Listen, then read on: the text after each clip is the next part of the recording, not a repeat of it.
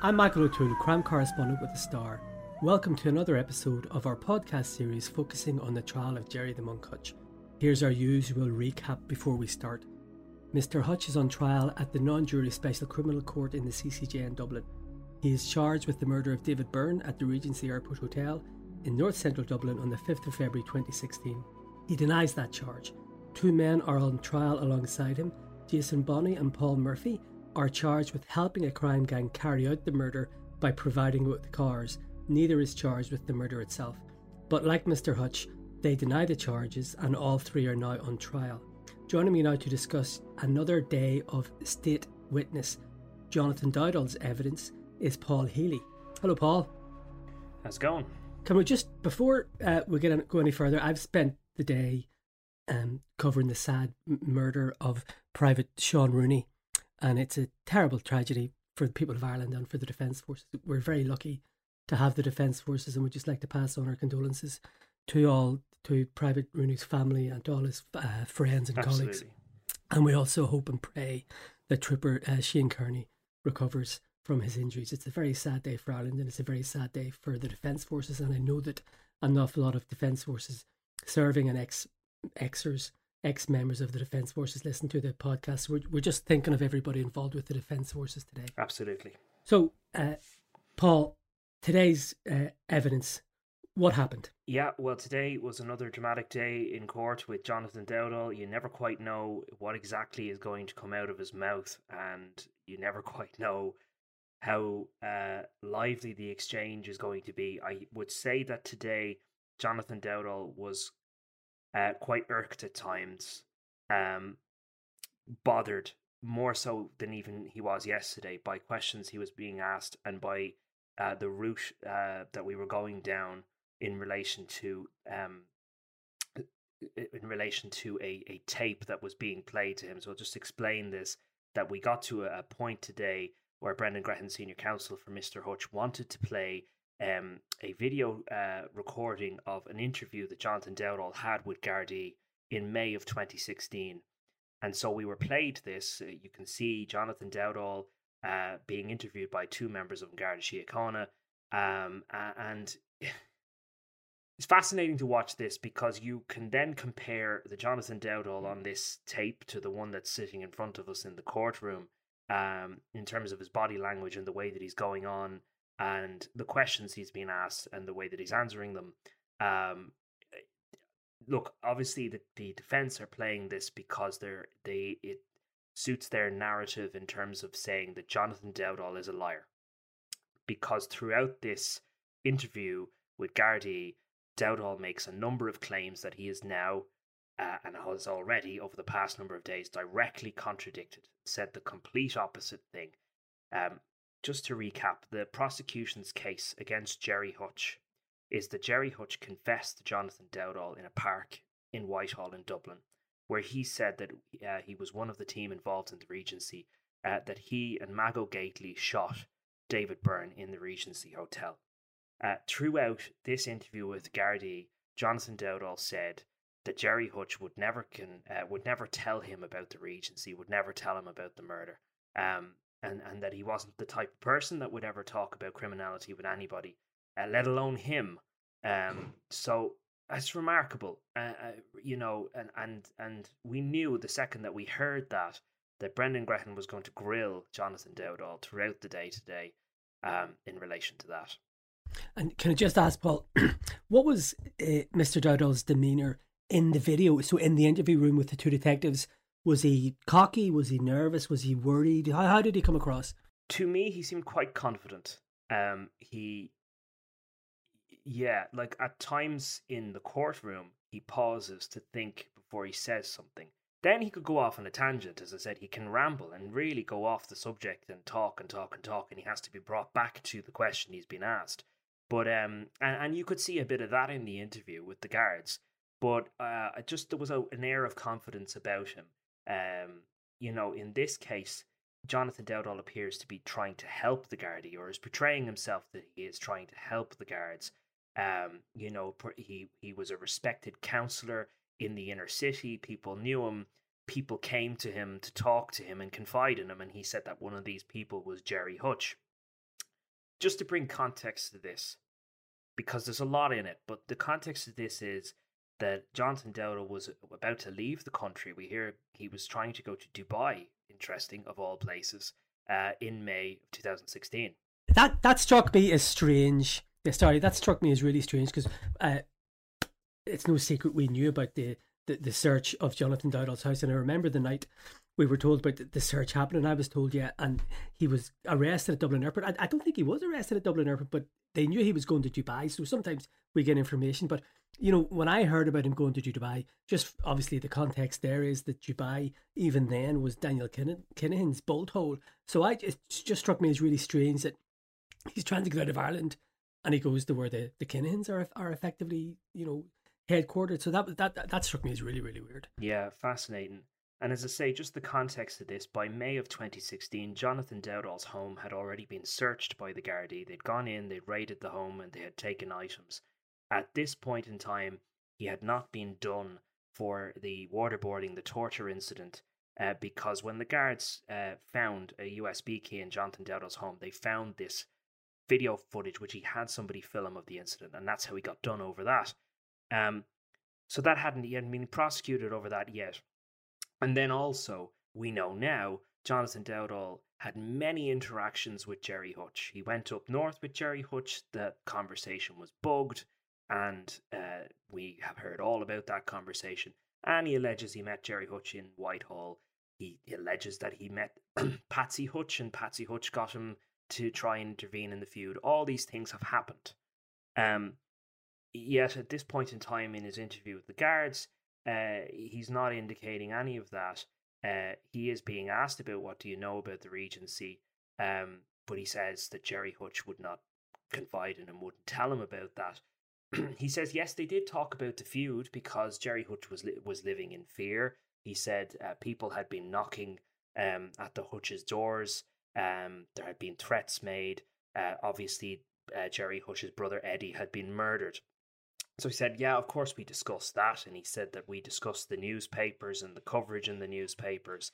And another interesting thing he said that he was discussing with Gerry Hutch he said 2 or 3 occasions that Gerry Hutch came to his home was in relation to fundraising and in relation to political parties. But he said that political figures probably wouldn't want to talk about that or wouldn't want to admit that that they were fundraising for them. He then name-dropped Mary Lou McDonald in relation to that, but didn't give it any further context. That was just dropped and moved on. We all kind of had to reporters met up afterwards to just try and get some context to that, but he really just, in speaking about political figures, he said the name Mary Lou, but we don't have further context in relation to that. But I just thought that was interesting that he's telling the guards that he was fundraising, and that's what he was talking to Gerry Hutch about. To all very innocent, as I say. But he was grilled by Brendan Grehan about this throughout the day. You are trying to tell us, you're alleging that there was a confession from Gerry Hutch. So are you lying? Are you lying to the Gardaí? And at the crux of it, Jonathan Dowdall says that he wasn't telling the truth. I think that's the way he phrased it. I wasn't telling the truth, but it wasn't lies. I'm not quite sure. Maybe he's just, that's his mindset or whatever. But I don't know if that struck you, Mick. It did. Now, look, as I say, I've been very busy with the murder of Private Rooney, but I did have a chance to look at some of the copy, and it just struck me as I just found that you're saying you're not telling the truth, you're not lying, but you're not telling the truth. So is that some sort of like mental reservation? You're not giving him the full truth or whatever. That was one of the things that stood out for me.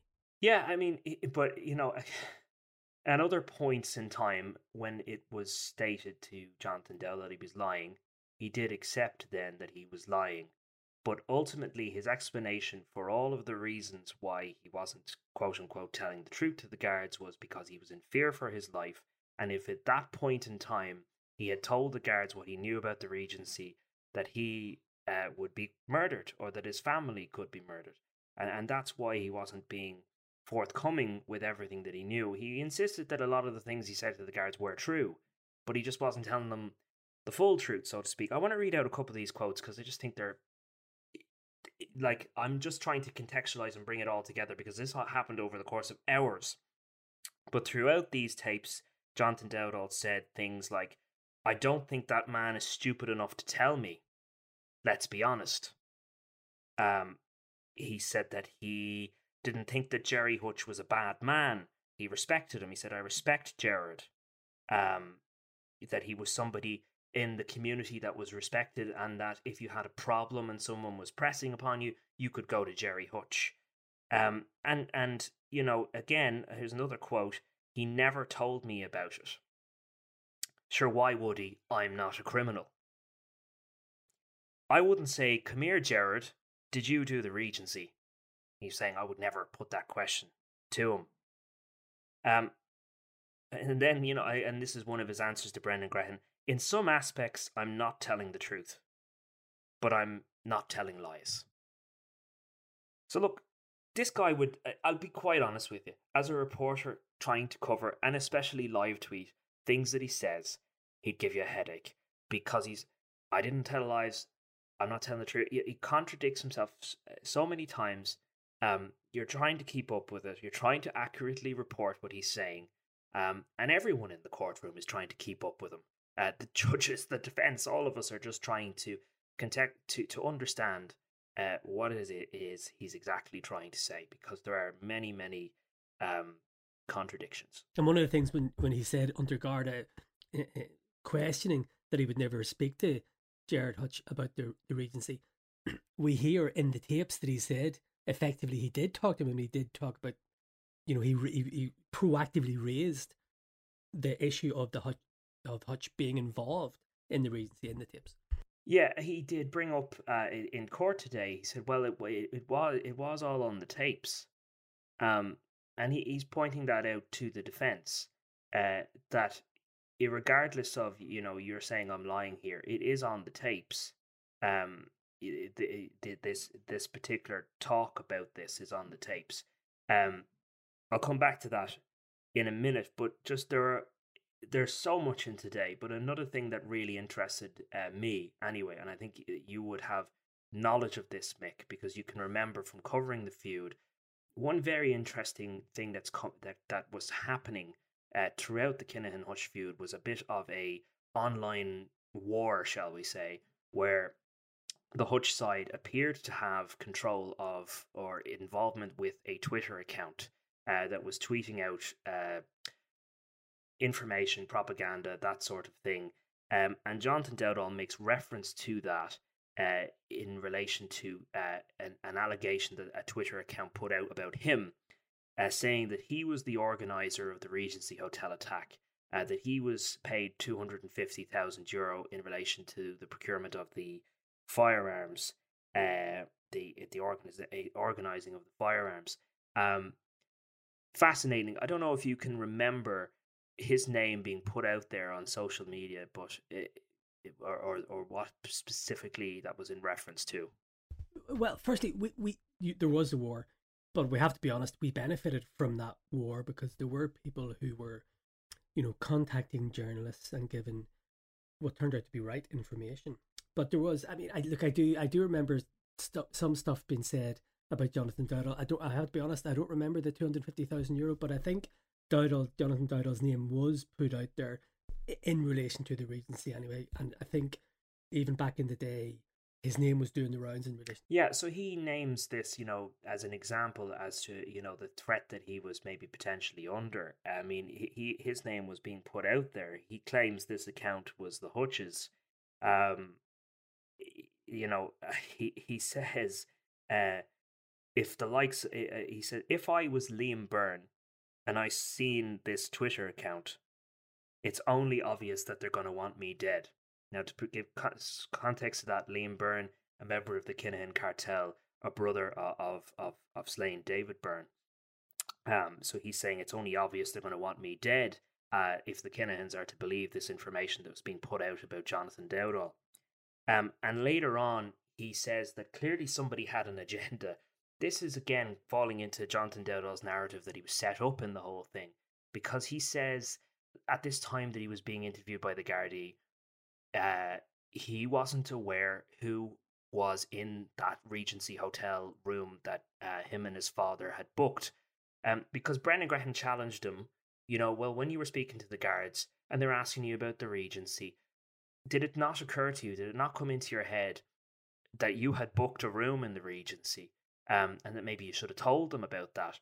But Dowdall is basically sort of saying he didn't think of it because at that point in time, he didn't know that Kevin Murray, Flatcap, now deceased, was the person who was booked into that room. They knew that they had booked a room, but they didn't realise the significance of that until the guards told them years later.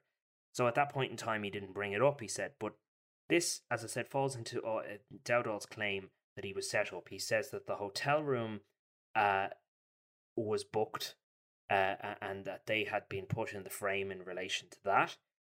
And then the stuff that was put out on Twitter, he was put in the frame in relation to that. So he has a feeling that someone had an agenda against him.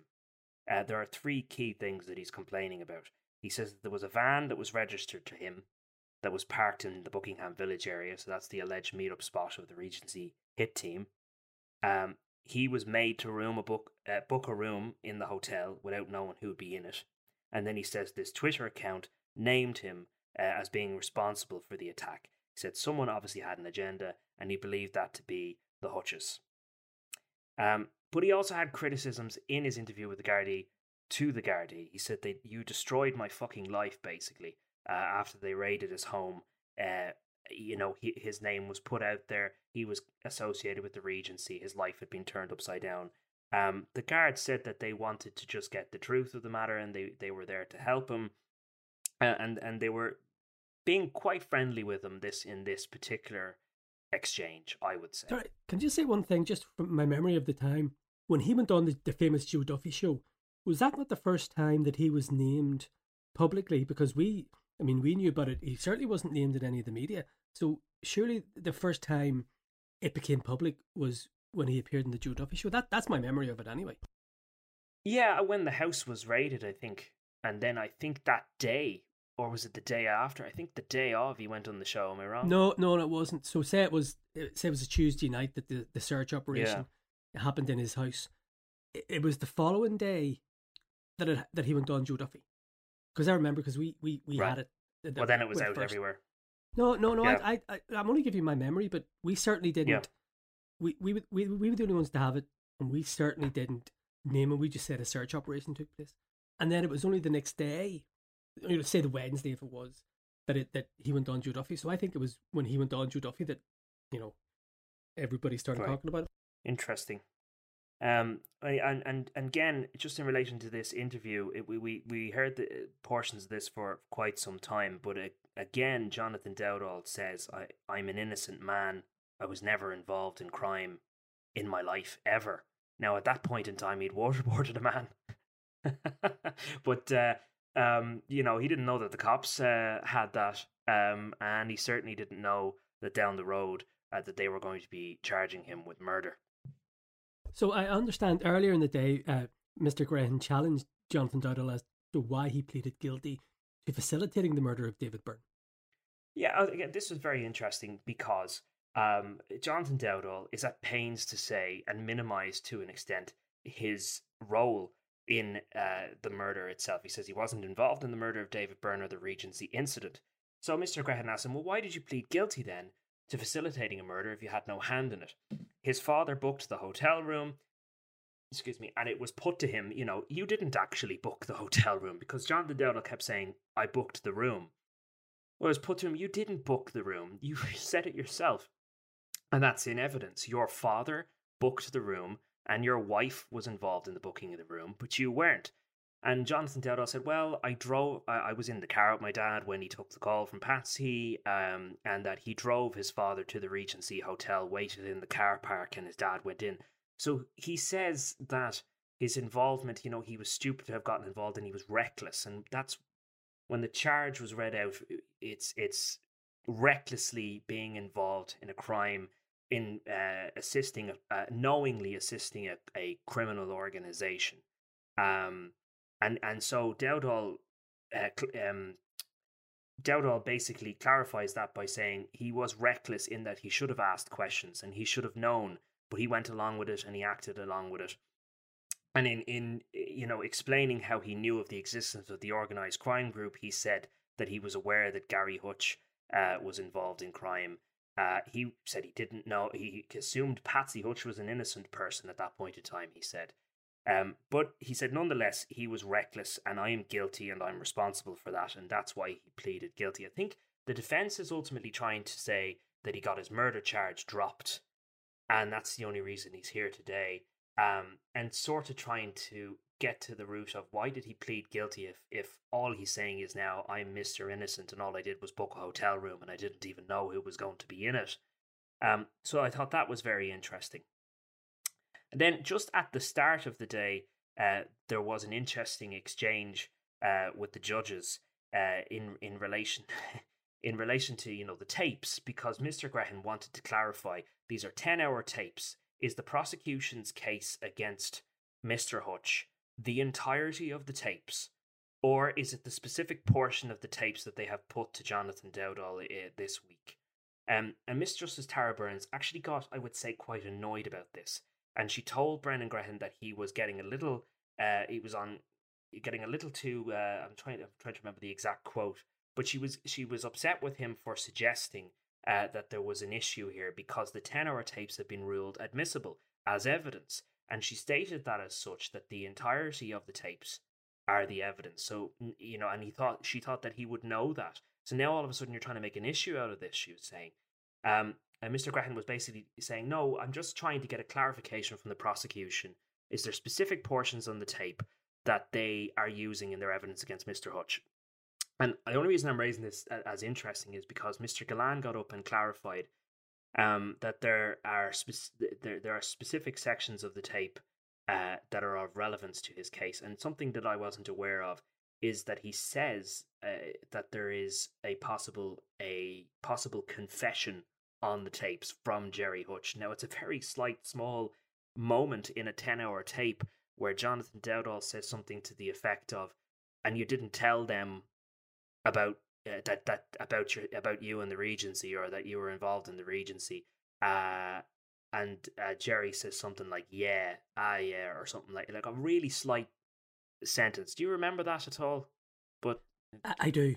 Yeah. It was either yeah or mm-hmm, but it was but it wasn't yes, it was us. It was very, very, very subtle. So I that's one of the things that I jumped out at me today. The other thing that I was interested in, if memory serves me right, was Jonathan Dowdall challenged about himself not being on CCTV at the Regency.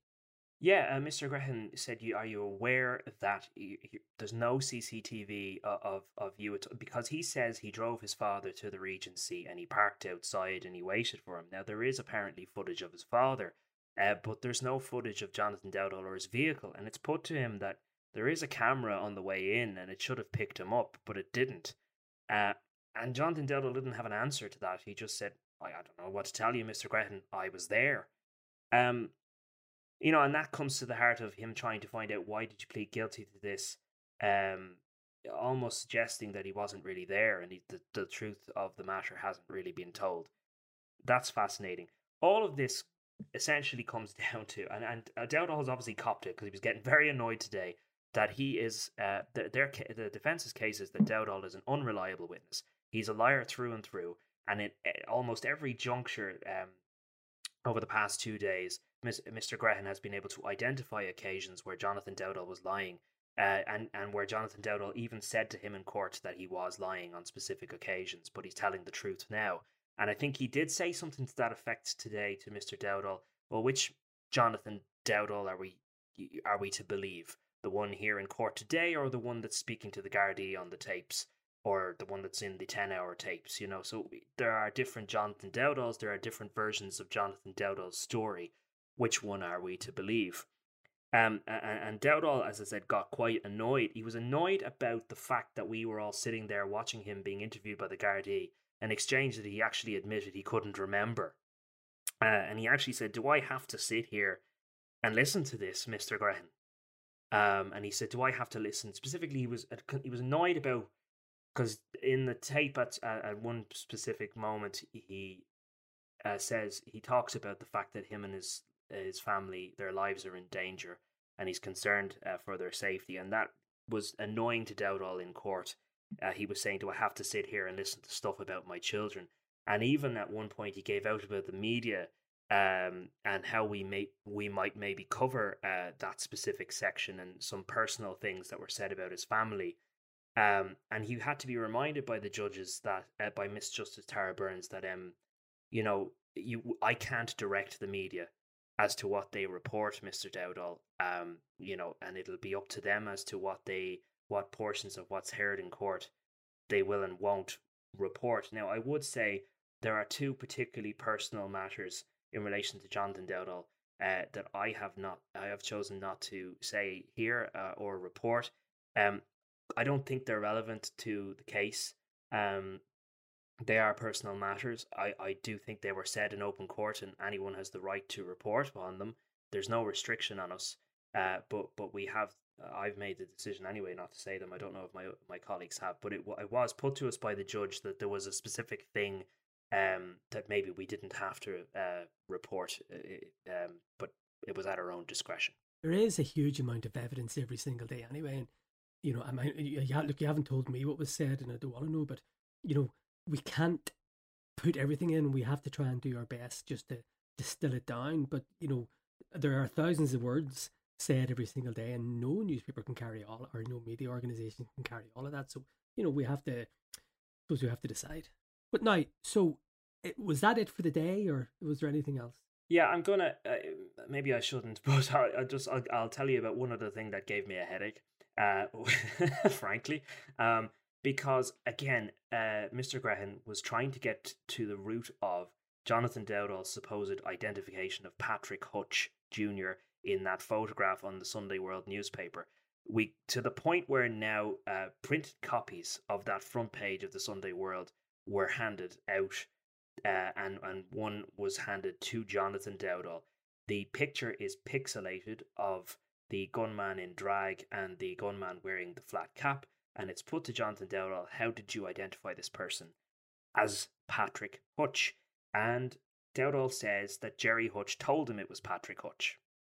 But it had to be pointed out to him again, as if, I don't know how many times it's been said to him now. "No, Mr. Dowdall, you have said that you, on your own, independently identified the person in the photograph as Patrick Hutch, and that he did so on the 8th of February when he met Gerry Hutch in the park, same day Eddie Hutch was murdered. 2016, 8th of February 2016. And Dowdall said, again, contradicted himself. He said that he did know that it was Patrick. He did identify it as Patrick. But then he said, I didn't identify it as Patrick on the 8th of February 2016. So, it's just unclear what the truth of the matter there is, because he said I did, he said I didn't, he said I did again. But he said when you see the unpixelated picture, it's clear as day. But the point of it is that he once claimed that in this meeting with Gerry Hutch, that he himself said to Gerry that he recognized the person as being Patrick, and the defense is saying, how could you if the picture was pixelated? And again, that's just them trying to drill down to, is he telling the truth? Because here is an example of the exact same day where there is doubt over what Jonathan Dowdall's saying. I think it's safe to say that all this will, coalesce in Brendan Graham's closing speech to the judges, where he's going to be pointing out what he sees as flaws in Mr. Dowdall's evidence, and thankfully that's not a decision for me or you. It's a decision for the three judges. So. No, I propose to leave it there. As I said, Jonathan Dowdall, it is fascinating to watch him. Don't get me wrong, this is blockbuster stuff, but he contradicts himself so much that, as I said, he's liable to give you a headache, and I don't want to give the listeners a headache either. But we are apparently going to have Jonathan Dowdall for a few more days, because at the end of things, Mr. Graham was asked to give an indication how long more he may be grilling the witness, And he said it's probably going to go into next week at this stage, Tuesday or Wednesday. It'll have to finish by Wednesday anyway because the courts go on Christmas break then. But I expect to be talking about Jonathan Dowdall well into next week. And then well into the new year, because who knows what evidence there is to come, and we have all the closing arguments and everything. And then, because it's the special criminal court, it would more than likely be a reserved judgment. So in other words, they'll have to go away, and the judges will have to go away and come to their decision. And that could be, it could be quite some time. So, I think there'll be a few more pods to come. Absolutely. But thanks everybody for listening. We really enjoy it, and we hope you do too. And we hope we provide you with the not only the information about what's going on, but also the context for the whole story about the Gerry Hutch feud. When this murder was obviously a central part of that, but there were other aspects as well. And we do try to contextualize matters because it can be hard for everybody to follow. But thanks for listening. Thank you.